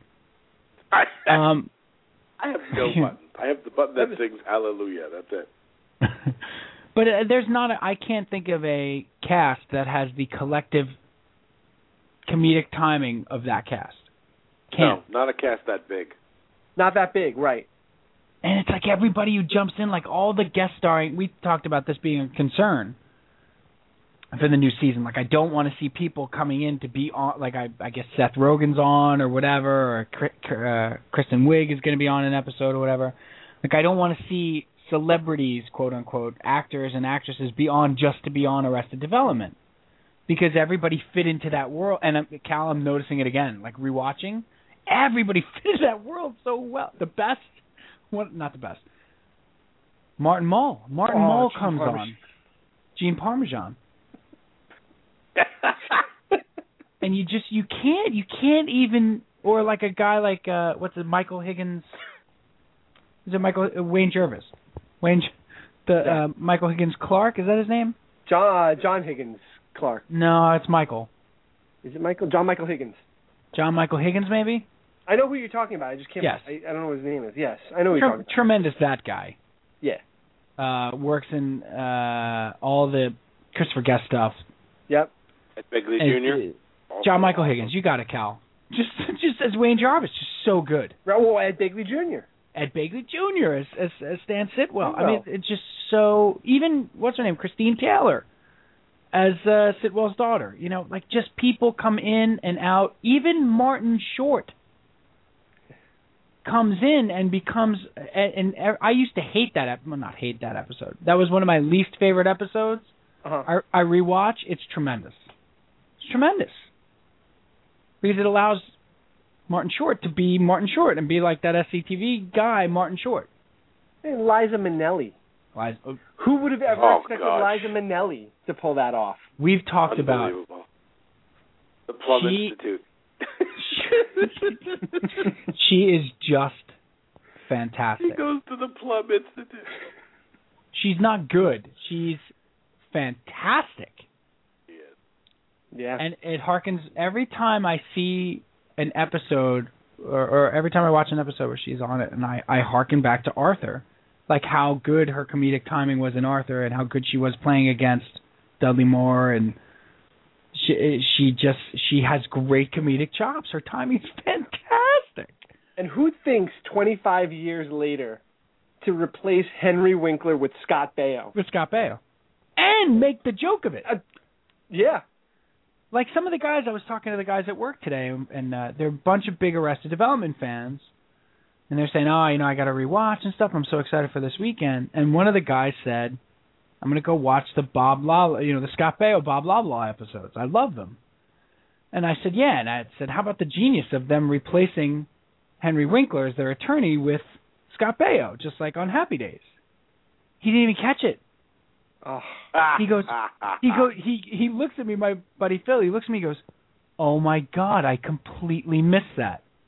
That is genius. He skews younger. He skews younger with a younger demographic of jurors. That's the line. It's not the first time I've been called in to replace Barry Zuckercourt. They find that I tend to skew better with a younger demographic of jurors. It's just who thinks to do that? That's crazy. With a show that Ron Howard is narrating. Right. So Richie Cunningham is narrating. Right. And Baio replace. I mean, it's perfect. There's millions of them. We could go on all night. I'm pumped. I'm unbelievably pumped. Will this be a midnight viewing for you, Cal? Our larger topic, does it not? Our larger topic is pumped? Aren't we more pumped for summer television? Yes. Than we are for summer movies this year. Yep. I mean, Mad Men is fantastic for me. I'm completely into Mad Men. The only summer movie I really, really want to see is Man of Steel. Is Man of Steel out this summer? Yes. Later on in the summer, I think. Yeah. That's really the only summer movie I'm pumped. I can't get into superhero movies, guys. I can't. Now the Iron Man. I got a problem. Gatsby's the summer movie. I'd see the Gatsby. Fast and Furious 6. It's unbelievable. They just keep. How many does it go to 10? Well, hold on. Here are your summer movies. You got a Tyler Perry coming out. Doesn't matter what the title is. It's a Tyler Perry. Peoples. Tyler Perry's Peoples? Tyler Yeah, Perry's Peoples. Yeah. Iron Man 3, as you yeah. say, the superhero movies leave you flat. Star Trek, They you've do seen. leave me flat. Yes. Hangover sequel. No interest. That movie Epic. No. Nope. Seems to have nothing, right? Nope. Now You See Me. I like that one. Looks good to me. That's the magicians that are thieves. Yeah, I love magic. You know that. I don't love that kid. Jesse Eisenberg? I'm not a fan. I kind of like him. Are we going to do the ADD thing in every movie? Is that the thing? The Asperger's thing? Is that just the acting style? I don't think that's a thing. Well, I mean, that's his acting style. Maybe he's trying to raise awareness. I think it works. Have a telethon, all right? Don't put it in my movie. Whoa, be careful. I'm just saying. Hot topic. Come on, we are not... They're controversial. The gloves are off. Look out. Go get a leather cuff and a Skid Row T-shirt. Hot topic. Sam Pete's going to say something to make you angry. How about the internship? Then it'll make you think. The internship, I think, looks good to me. We saw a trailer for it. You're over Vince Vaughn. And... For the two of them. Owen Wilson, too. Well, I'm telling Owen Wilson. I'm tired of it. I happen to have a problem with when they do that. When they take two actors from one movie and reunite them in a similar movie but as different characters and don't call back to it. So you would have never seen like a Hope and Crosby, like those road movies? Never. No. It's garbage. Hope and Crosby. Rat Pack. Don't give me any of that. Nothing. No. Wow. Martin and Lewis, not so much. Yeah. Did they make movies? Abbott and Costello. Yeah, how about Abbott and Costello? Well, they were the same in every movie. It's different. I mean, Vince Vaughn and Owen Wilson are not a comedic team. Maybe they are. Grown Ups 2. You want to see Grown Ups 2? Is that Sandler and Spade and the crew's back together? Oh, thank you. I didn't see Grown Ups 1. You think they've grown up? Guess again. Hey, get this. On June 7th, some of the movies being released. One is called The Wall, and another one is called Wish You Were Here. Oh boy, PJ's taking June 7th off, Cal. By the way, we're not doing a podcast on June 7th. You know what else is coming out June 7th? The Morton Downey Jr. movie. What? Why was I not alerted to this? There's a movie called Evocateur, the Morton Downey Jr. movie. Look, you guys just both need to slow down. All right, hold on. You're telling me there's a Morton Downey Jr. Who's playing him, please? Have some Imperial tequila and calm down. You didn't know about that movie? Mess. You're an idiot. Whatever happened to guys who knew about movies? They're not drinking tequila, I tell you that much. They're not drinking my tequila, I'll tell you that much. Also coming out June 7th, Rapture Palooza. Answer my question, who's playing Morton Downey Jr.? Oh, give me 1 second, I'll tell you. Answer the question, Claire. Talk amongst yourselves. Cal, one band to see in a stadium. Who is it? U2. Yeah, that's pretty much the stock answer there. Right? Oh, you got to come up with a better one? No, you could say U2. In a stadium? Like today? Like if I was going to a stadium today, who I would want to... No, you could do all time. Van Halen. Wow. Another good call. Hey, David Lee Roth, Van Halen. David Lee Roth. Clearly. Mm-hmm. It's a documentary footage. It's Morton Downey as himself. Oh. It's a biopic? Oh. Yeah. Come on. It's still going to be good. I would be very. He fascinates me. I'm down on it. You Downey on it? You Downey Jr. on it? You would watch that. Maybe you wouldn't go to a theater to watch it, but you'd watch it. Oh, Cal, I'm about to have another kid. I ain't going to a theater for anything. You want to know the last movie I saw in the theaters? Yes. Juno. Come on, shut up. How is that possible? I swear to you. Juno. How is that possible? I swear to you. I have not been to a movie in 6 years. A non-kids movie. A non-kids movie. Yo, I saw Diary of a Wimpy Kid, Dog Days. Please qualify that. Saw The Smurfs. The last adult movie you saw in the theater was Romeo and Juliet I saw. Juno was the last adult movie I saw in a theater. Did you like it? I did. But were you guys big movie people before you had the kids? No. All right. That's qualify that. We were big movie people. You would go a lot. I would say 3 times a month. Okay. Now, you just can't do it. I told you. November 16th for Silver Linings Playbook. May 20th. Well, you know the dates. Yeah. Well, May 20th for Star Trek. That's the last 2. Huh. He just can't do it. Just can't do it. How about Pete? You haven't seen a movie in the theater since Star Wars 2, right? Since Empire Strikes Back. Star Wars 2. That's what they're calling it. Star Wars 2. That's what Michael. That's what Michael Imperioli calls it. I saw Return of the King. You remember when Star Wars was called Empire Strikes Back? Not Star Wars 2, you doof. 1800 I did take tequila. my kids because they're a little bit older now. I did take to see them at the Oz the Great and Powerful. Don't be a jackass. Which was either PG or PG-13. I don't remember. Did that movie stink? It had a lot of stink to it. It was heavy on stink.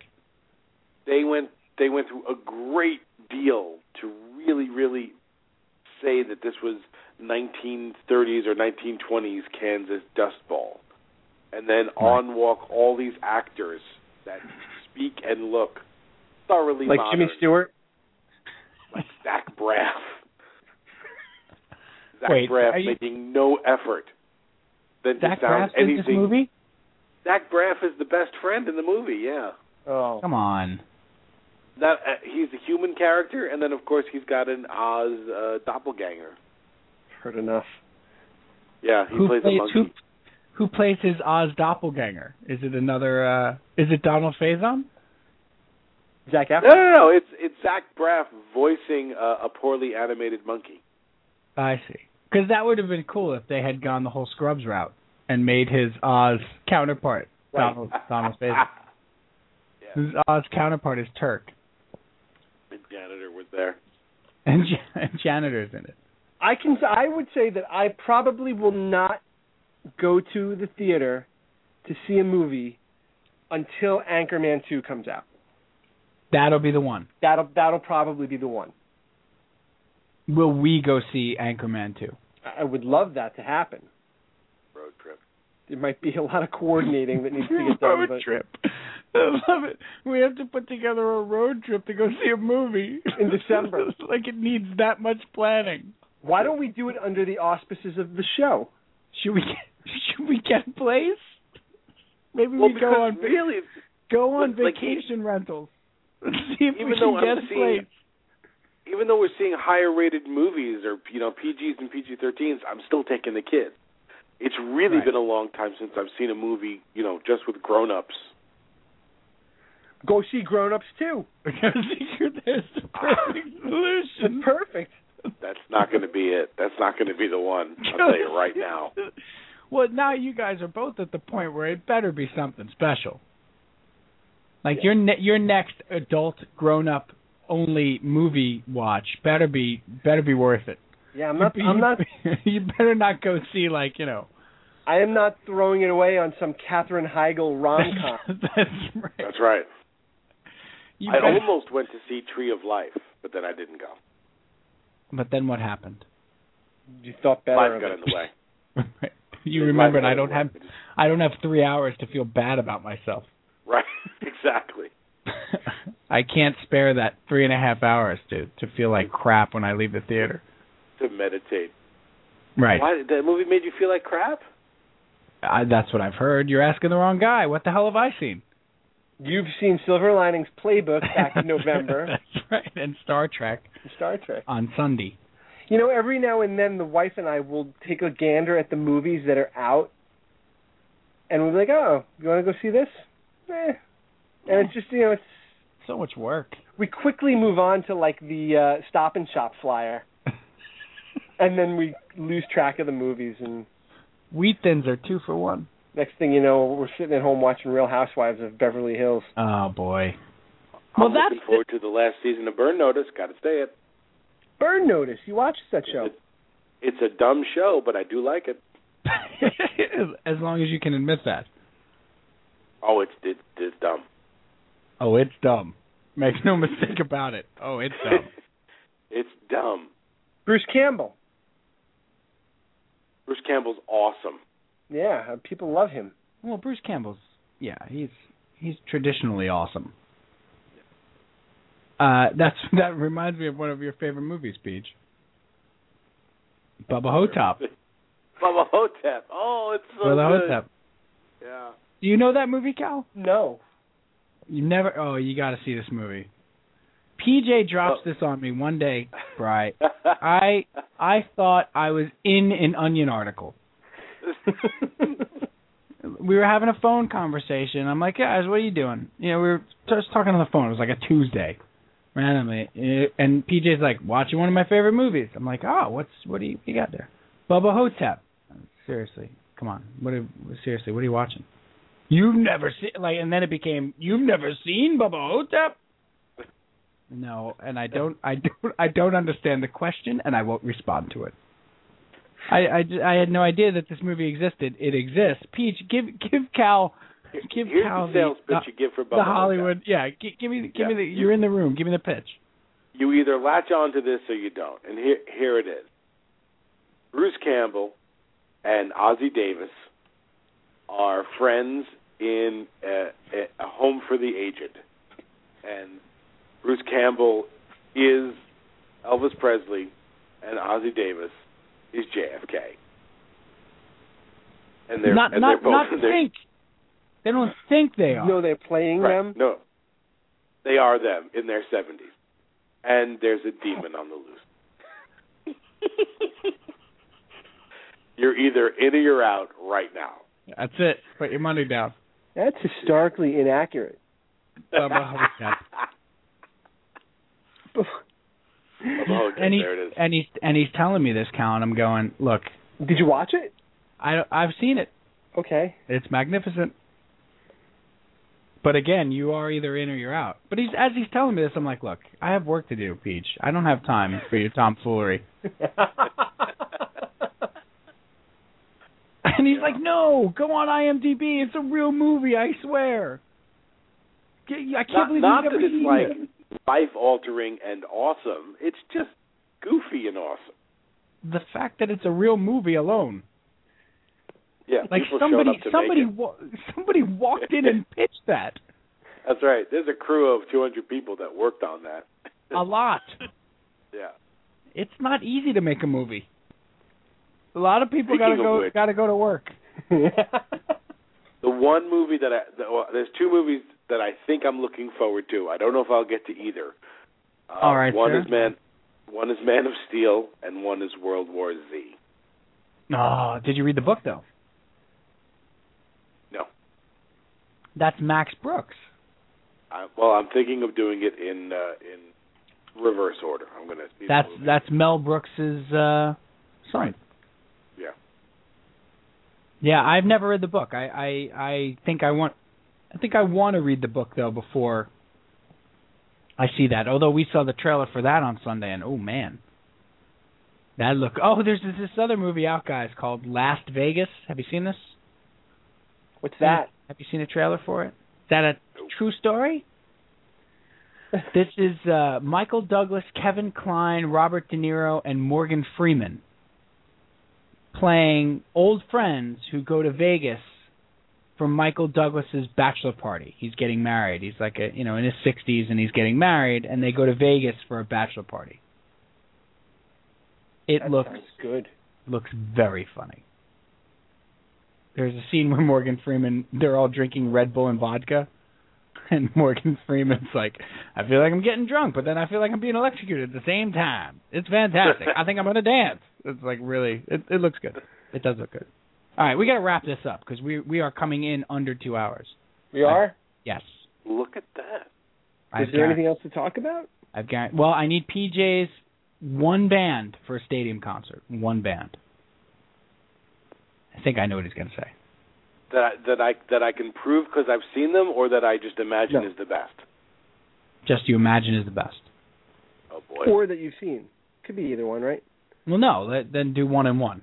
Best stadium concert you've ever seen. Go. Stadium. It's probably you two. It's probably you two. Okay. Imagine best stadium concert, any band. Go.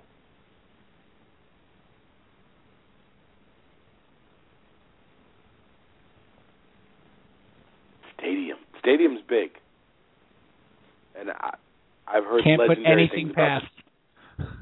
Not an amphitheater. Stadiums are big, and I've heard things about the Stones. Okay, so you're going vintage at the height of their power, Stones. Yeah. Okay, that's fair. Like Gimme Shelter era Stones. Excellent. All right, Cal, best stadium show you've ever seen? Best stadium show I've ever seen, McCartney. City Field. Okay. Best you can imagine, any band, all time. All time. See, I said Van Halen before, but I could probably imagine something better than Van Halen. Yeah, that's fine.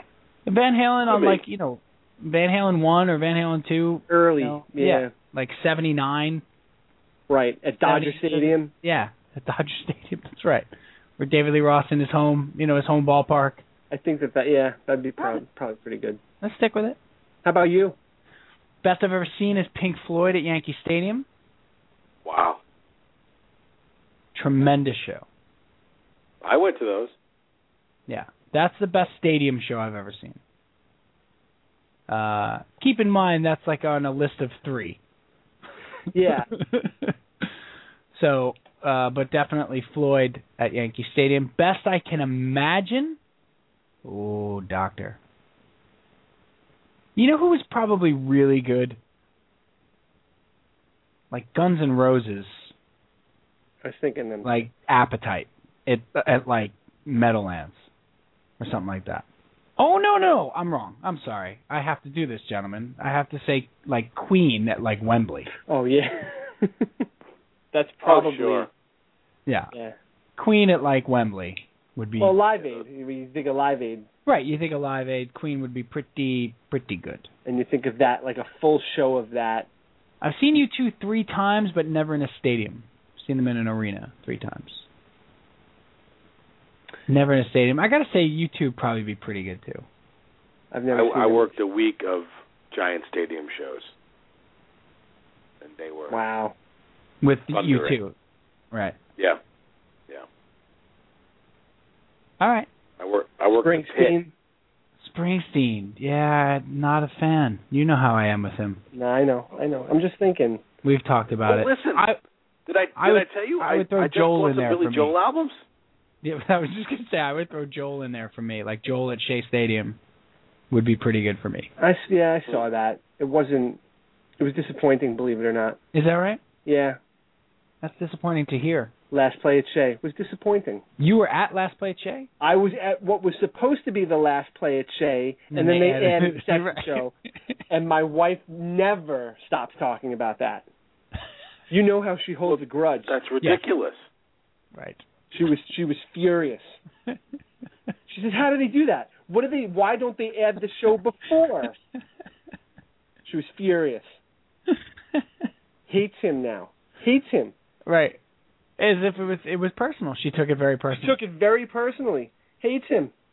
That's fantastic. Now, I'm sorry, PJ. What did you say about Billy Joel? You bought a whole bunch of Billy Joel? I bought a Billy Joel, or his record company, went the route of high-def audio, finally, and put out some SACDs, some super audio CDs. I know I've talked about these before. You have. Okay, I'm sorry. But he put out Turnstiles and 52nd Street and The Stranger and Glass Houses. You can't find a better 4-album stretch, I don't think. That's pretty good. Turnstile is probably my favorite album of his. Actually, if I'm ranking Billy Joel albums, which I'm sure everybody wants to hear me do, Turnstiles would probably be 1. You know what's like a 2 for me is Nylon Curtain. I love Nylon Curtain. Yeah. Oh yeah, I picked up Nylon Curtain too.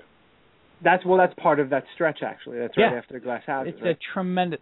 Glass House is a pretty good album. That's a Stranger. But you know what? I like Turnstiles better than The Stranger. I think Stranger gets a little... maudlin's not the right word. That was the word I was thinking. Yeah, maybe it is. Maybe it's a little maudlin for me. I don't know. I mean, there's Vienna, there's scenes. I mean, I get that, but Turnstiles is like up and angry a little bit still, and a little still gritty, and there's the Entertainer on there, and the Entertainer's like so pissed off. You know? Wait, Entertainer's on Turnstiles, isn't it? Yeah. Yes. It's a tremendous stretch, but Glass House is a tremendous album. Ridiculously good album. Very little piano on it. Is it just us with Billy Joel? It's Long Island. It is, right? It's a big... I think so. Well, PJ, you tell me. What do you mean? Well, because very popular. Yeah, but I mean, Teresa doesn't get Billy Joel the way we do. He's getting full catalog reissues in 2013. I think he's selling. No, I'm not saying he's not a huge artist. I mean, he is, but I just think it's something about a guy from where you're from. He was a big deal in Staten Island. Was he? He had similar cred in Staten Island. It didn't matter that he was from Long Island.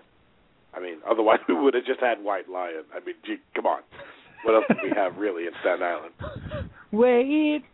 I never had a chance to love you. We had Ricky Schroeder and Glenn Scarpelli and White Lion. Glenn Scarpelli. We had Glenn Scarpelli, darn it. Hey, Mrs. Romano. Miss Romano, I broke the plant. On that note. Okay. Good sports show. Somewhat. It's just fun. PJ, final unload. The album of the week, by default. Good sports show. Is Modern Vampires of the City, the new Vampire Weekend. And I don't love it, but given what else came out this week, and I wanted to do a new album, and the other albums are just terrible. There's like Darius Rucker and Demi Lovato and Justin Timberlake, and it's all awful. So go get Vampire Weekend, because at least it doesn't suck. Cal, final on that. Sergio Garcia was asked if he'd be inviting Tiger Woods to dinner next week at the U.S. Open, to which he replied, "We'll have him around every night. We'll serve fried chicken." Oh, no he didn't. Stop. Did he really? Thanks, Sergio Garcia. Wow. 2013. Wow. Thank you. Oh, boy. I can't top that one. Wow. What do you mean? 2013. Oh, my goodness. Really? Yeah. Wow. My final unload We're is still doing that. Simply a 2-word review. No, I don't have an official final unload, but I will say this. At some point on this show, we will talk about the fact that that MMA exists, and I still don't know why. I really think boxing is barbaric enough. I really do. So I would like to talk about that maybe next week. That's all I'm saying. Okay, good night, everybody, for PJ Cachopo, and, of course, my partner in crime, Brian Calvi. That's it for RTU. Good night, boys. Get some tequila. That's right, you jerk.